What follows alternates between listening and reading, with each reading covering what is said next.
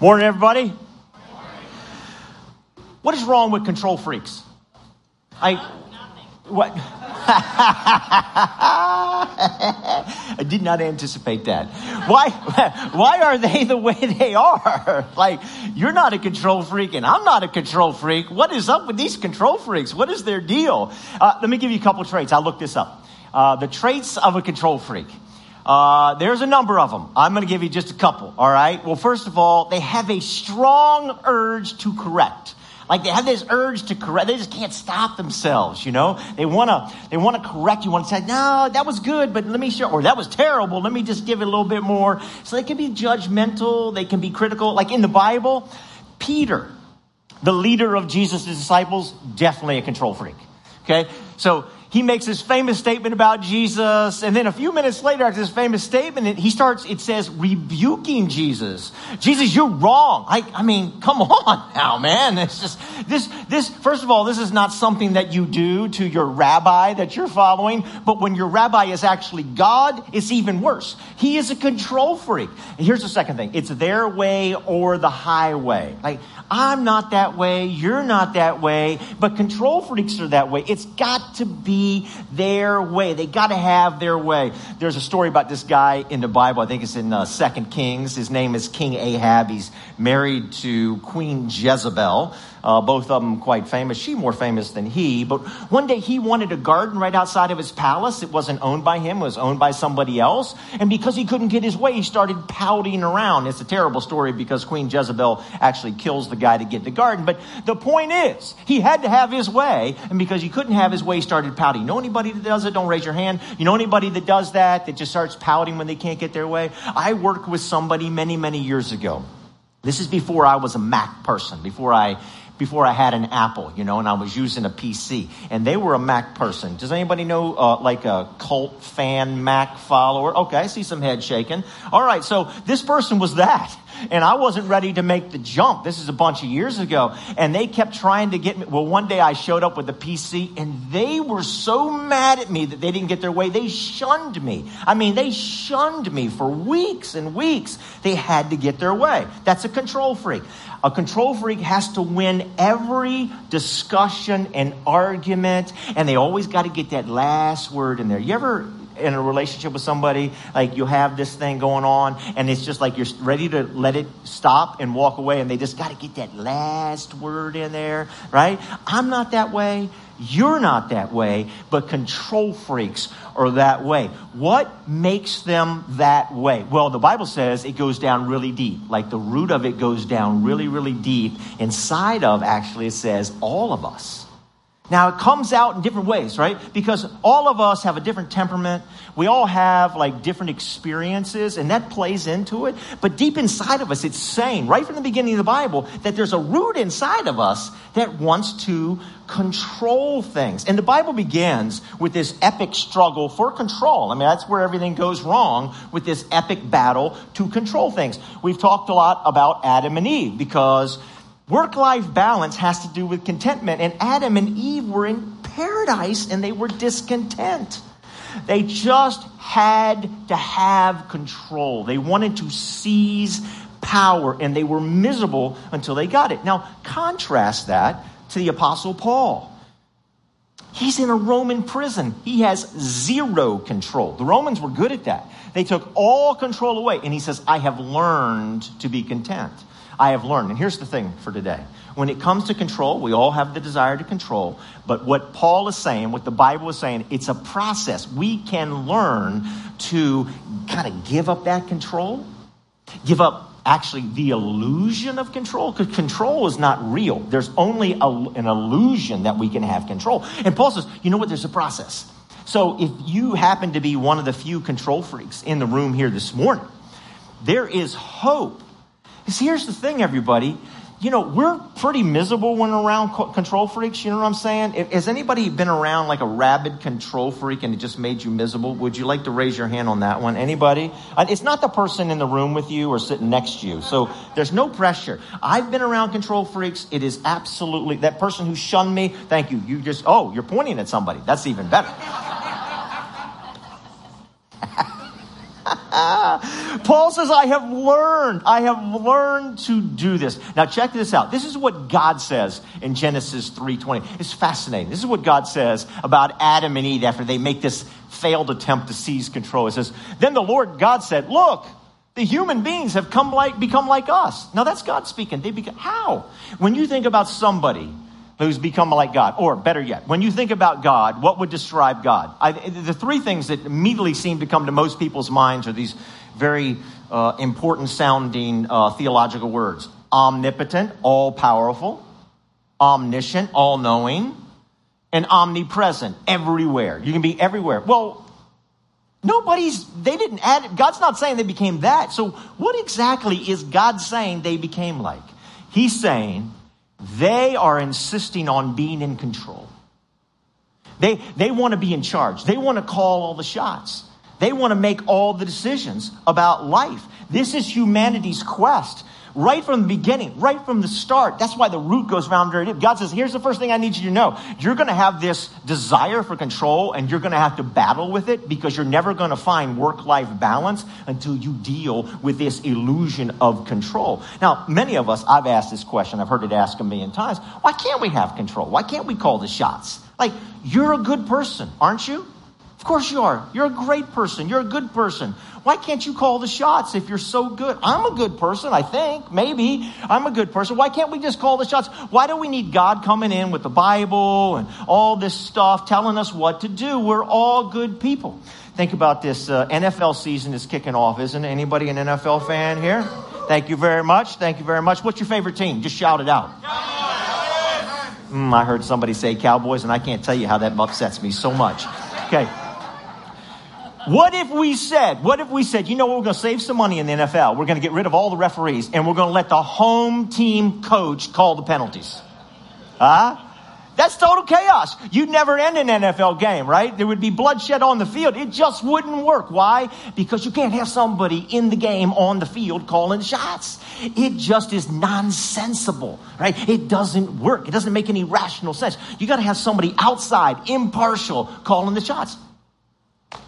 It's just so practical why God needs to come down from up here, outside of time and space, outside of the game, not on the playing field, and impartially call the shots. And so God so graciously, in his love, has come down and revealed the things that are going to help us in life, and particularly for today, in work-life balance, okay? When we have this need for control that the Bible says is deep down inside of all of us, right? It's just there. We love it. That feeling of power. Control gives us a feeling of power. It throws us off balance, and we need something to throw us back on balance. Now, enter this amazing book of Ecclesiastes, and it's telling us, I want to help you. God is not like, God wants to help us. God wants to rescue us by giving us a meaning-filled life. Now, I want to remind you of something that we've been saying for the past couple weeks. This book primarily was written by an older, wiser person who is speaking to people in their teens and their 20s. And he's saying something really important, and he says it so clearly at the very end of the book, Ecclesiastes chapter 12. Look what this says. It's so good. Remember your creator, okay? Remember the person outside of the game, the impartial person who loves you outside of the game. Remember your creator while you're young, before the bad times come, before the years come when you say, see that?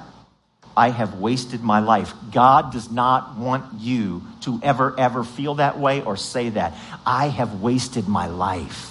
And so what this is I'm trying to rescue that from you. So you got to shift your focus off of control, which is run down deep inside all of us, to something far more important. And that is a meaning-filled life. And God is saying, I'm going to show you the very short list of things that you need to focus on. Shift the focus off of control and on to meaning, and on this very short list of items here. Pour yourself into that. So what we see here in Ecclesiastes is it is striking a powerful blow at the root of the illusion of control. Check it out how it does this. It's so good. Ecclesiastes 7:15. In this meaningless life of mine, it is just constantly juxtaposing this whole thing. First it shows meaningless, and then it gets to the good stuff, right? In this meaningless life of mine, I have seen both of these. the righteous perishing in their righteousness, and the wicked living long in their wickedness. What?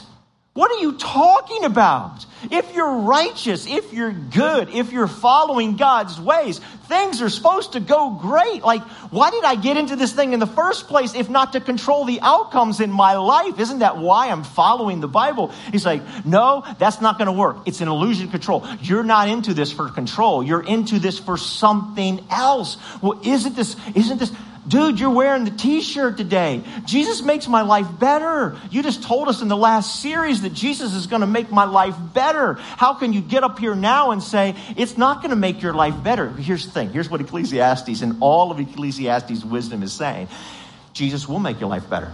100% make your life better, but not through control, through meaning. Through meaning. And that's far more important. And it's the meaning that will always pull us back.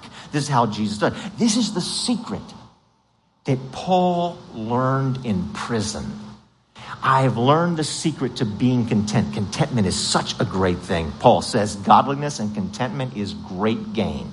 Now, check this out. Ecclesiastes 7 and 8. 8, 7 and 8. This is what it says. Since no one knows the future, who can tell someone else what is to come? As no one has power over the wind to contain it, so no one has power over the time of their death. You know what it's saying? We have no control. Any thought that you're in control of the outcomes in your life is all an illusion. And he's just striking this blow at this because we have such a desire to control things. Charles Swindoll, he's a pastor out in California. He's retired now, but he said this many years ago famously. The only thing you can control is your reaction to the things you can't control. The only thing you can control is your reaction to the things you can't control. That, my friends, is excellent. Now, let's take a look at another verse. Ecclesiastes chapter 8, verse number 14. Here we go. Let's see. Does this remind you of anything we've just heard very recently in chapter 7? We follow it up in chapter 8, and lo and behold, there is something else meaningless that occurs on earth.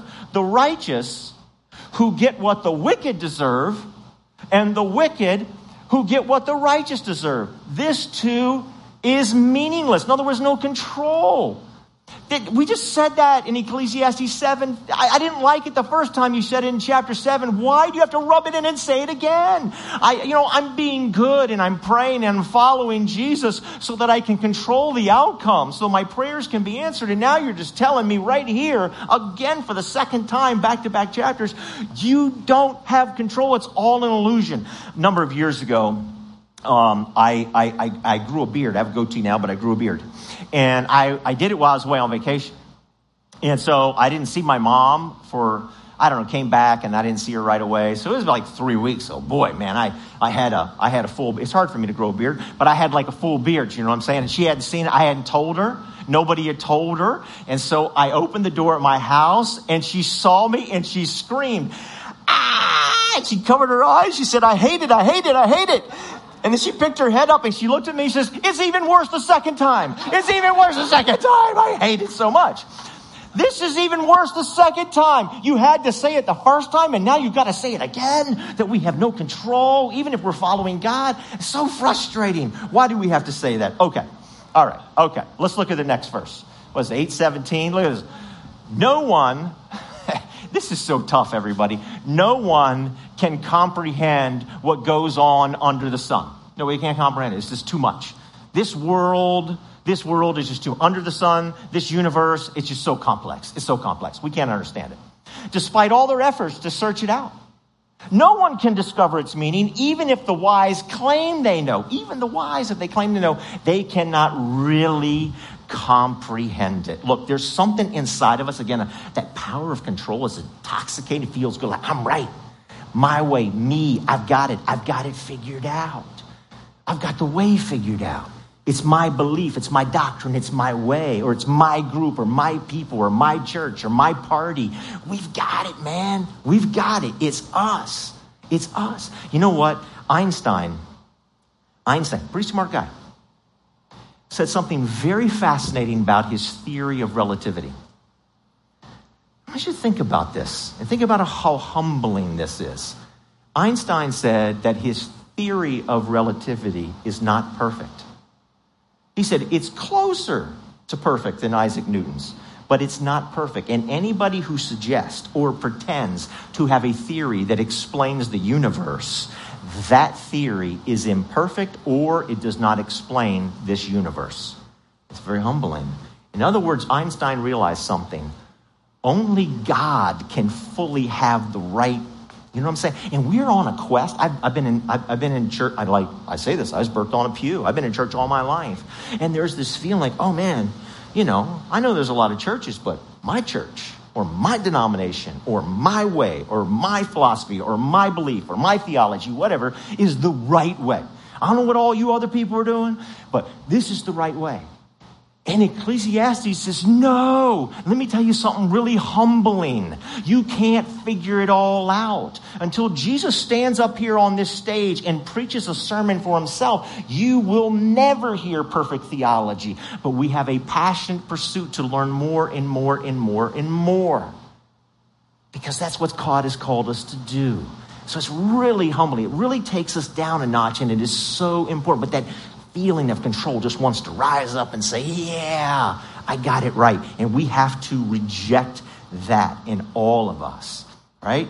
Ecclesiastes is highlighting that control freaks have this tendency to move towards a life of controlled outcomes. And it's trying to say you need to shift your focus to something else. Now let's look at Ecclesiastes chapter 9. This is what it says. I have seen something else under the sun. The race is not to the swift, or the battle to the strong, nor does food come to the wise or wealth to the brilliant. This is all about controlled outcome. Or favor to the learned. But time and chance happen to them all? I mean, aren't I going to church and praying and studying and trying to live a Jesus life to take time and chance out of the equation? If you're a radical control freak this morning, this is really causing some problems because it causes problems with me. Moreover, no one knows when their hour will come. All of it is an illusion of control. So since we can't stand on a firm foundation of control, we have to figure out what it is the Bible is moving us towards so that we can have this radically meaning-filled work-life balance of a life, right? Why did I become a Christian in the first place? Did I become a Christian on some level in some way so that I can control the outcomes of my life? Or am I looking for something else? I'll say it again. If we're around control freaks, if I'm a control freak, I'm miserable. And there's probably a pretty good chance I'm going to make everybody miserable around me as well. The Bible is saying that the world is radically complex. Now, there's always this big debate about, well, is everything happening in the world God's will? And then something terrible happens. We're like, I guess that was God's will. I don't know. But there's this famous prayer in the Bible. We call it the Lord's Prayer. It's in Matthew chapter 6. Our Father who art in heaven. There's a line in there that says, thy kingdom come, thy will be done. There's a battle.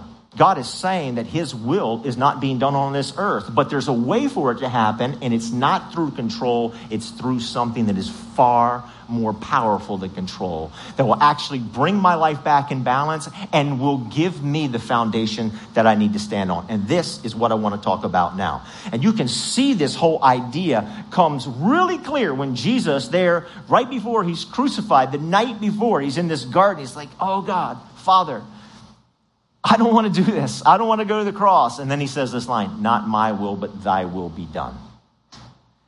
He's giving us, our Savior, this example of giving up the illusion of control and saying, God, let your will be done. Now, check out this statement that I've got. Jesus isn't helping us build controlled lives. It's not happening. And it seems to work its way into our thinking, our belief, and even our theology a lot of times. But Ecclesiastes is just striking this hard blow at that. Trying to build a controlled life is going to lead to misery for you and everybody around you. Jesus is trying to do something very, very different. UCLA did this huge study on married couples. Did this huge study on married couples. And here's what they found. They found that if a married couple had wealth and health and they got all the things they wanted, in other words, life was turning out the way they wanted, their ideas, their thoughts, it was being controlled because life was just like, man, they were the envy of everybody because things were turning out really well, had no significant impact whatsoever on their happiness. They found out that only one thing impacted in a significant way a couple's happiness in life. And do you know what that was? Adaptability. Can you adapt when things don't turn out as you want? And that was the one thing, the one equation in their life, that they found happiness. How about you? Can you do that? When things don't turn out the way you want them to turn out, are you flexible enough to say, okay? Because that is the one thing that science has shown us with all the data that they put into this research that leads to a happy life. Are you that way? Are you flexible? Are you adaptable? Or are you bent on control? Having the desire for control will lead you to unhappiness. Being flexible and adaptable and going with the flow, so to speak, will lead you to happiness. Controlled lives or miserable lives. Now, let me give you the other side of this statement right here. Jesus is actually helping us to build meaning-filled lives. There's a big difference between control-filled lives and meaning-filled lives. Jesus is saying, I need you to shift your focus. This is what the secret is that Paul learned while he was in that Roman prison. It is who God is. I got to focus on who God is. The things we've been talking about. The things that Paul talks about as he's in prison in Philippians, where he writes about his time in this Roman prison. That God is good, that God is gracious, that God is compassionate. And I'm going to focus on being good and gracious and forgiving and compassionate while I sit here in this Roman prison. And that is how I'm going to learn through a process to build a meaning-filled life. It's a shift in focus. The shift is not to control. The shift is towards meaning and the short list of things that God reveals to us to have them. This is how it works. Am I willing to do that? Control equals the outcomes I want. Meaning equals being. And we've talked about this, mindfulness, the very things that God reveals. It's a big shift in our focus. Meaning is the only thing that has the power to bring us back when we're out of control of work-life balance. And we're always going to get out of control of work-life balance, particularly if you live in Washington, D.C. You're going to swing like things are terrible, and then you're going to swing this way, right? Over here, things are great, and you just keep swinging.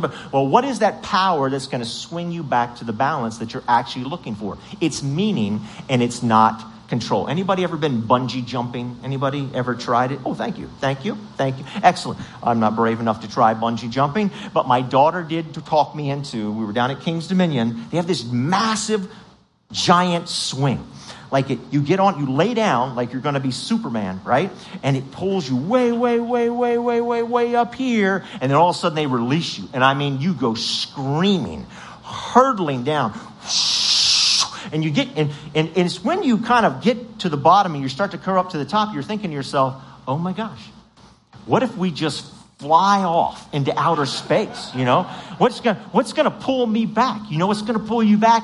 There is an anchor at the top. And as long as you have an anchor at the top that holds you back, it's going to pull you back into balance. What is that anchor? The Bible says it's Jesus. Why is it Jesus? Because Jesus reveals to us in the flesh, through his teachings, the short list of things that we need to focus on that are proven to bring us meaning in our life. We have to have that anchor. That anchor is not control. That anchor is meaning. And we have to shift our focus towards living meaning-filled lives. And here's what Ecclesiastes says. Don't waste your life. I mean, we're going to be so tempted to wasting our lives and then looking back. Don't do that. If you're young, if you're in your teens or your 20s or your 30s, my goodness, focus on meaning. You're going to be so glad when you're 60 and 70.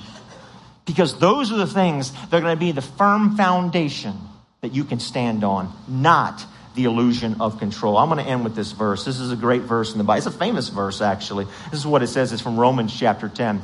If you confess with your mouth that Jesus is Lord and believe in your heart that God raised him from the dead, you will be saved. It's a very famous verse. Have you ever done that before? I want to encourage you something. There's something very interesting with this verse about confessing Jesus with your mouth, confessing. What that's saying is it's the process that begins.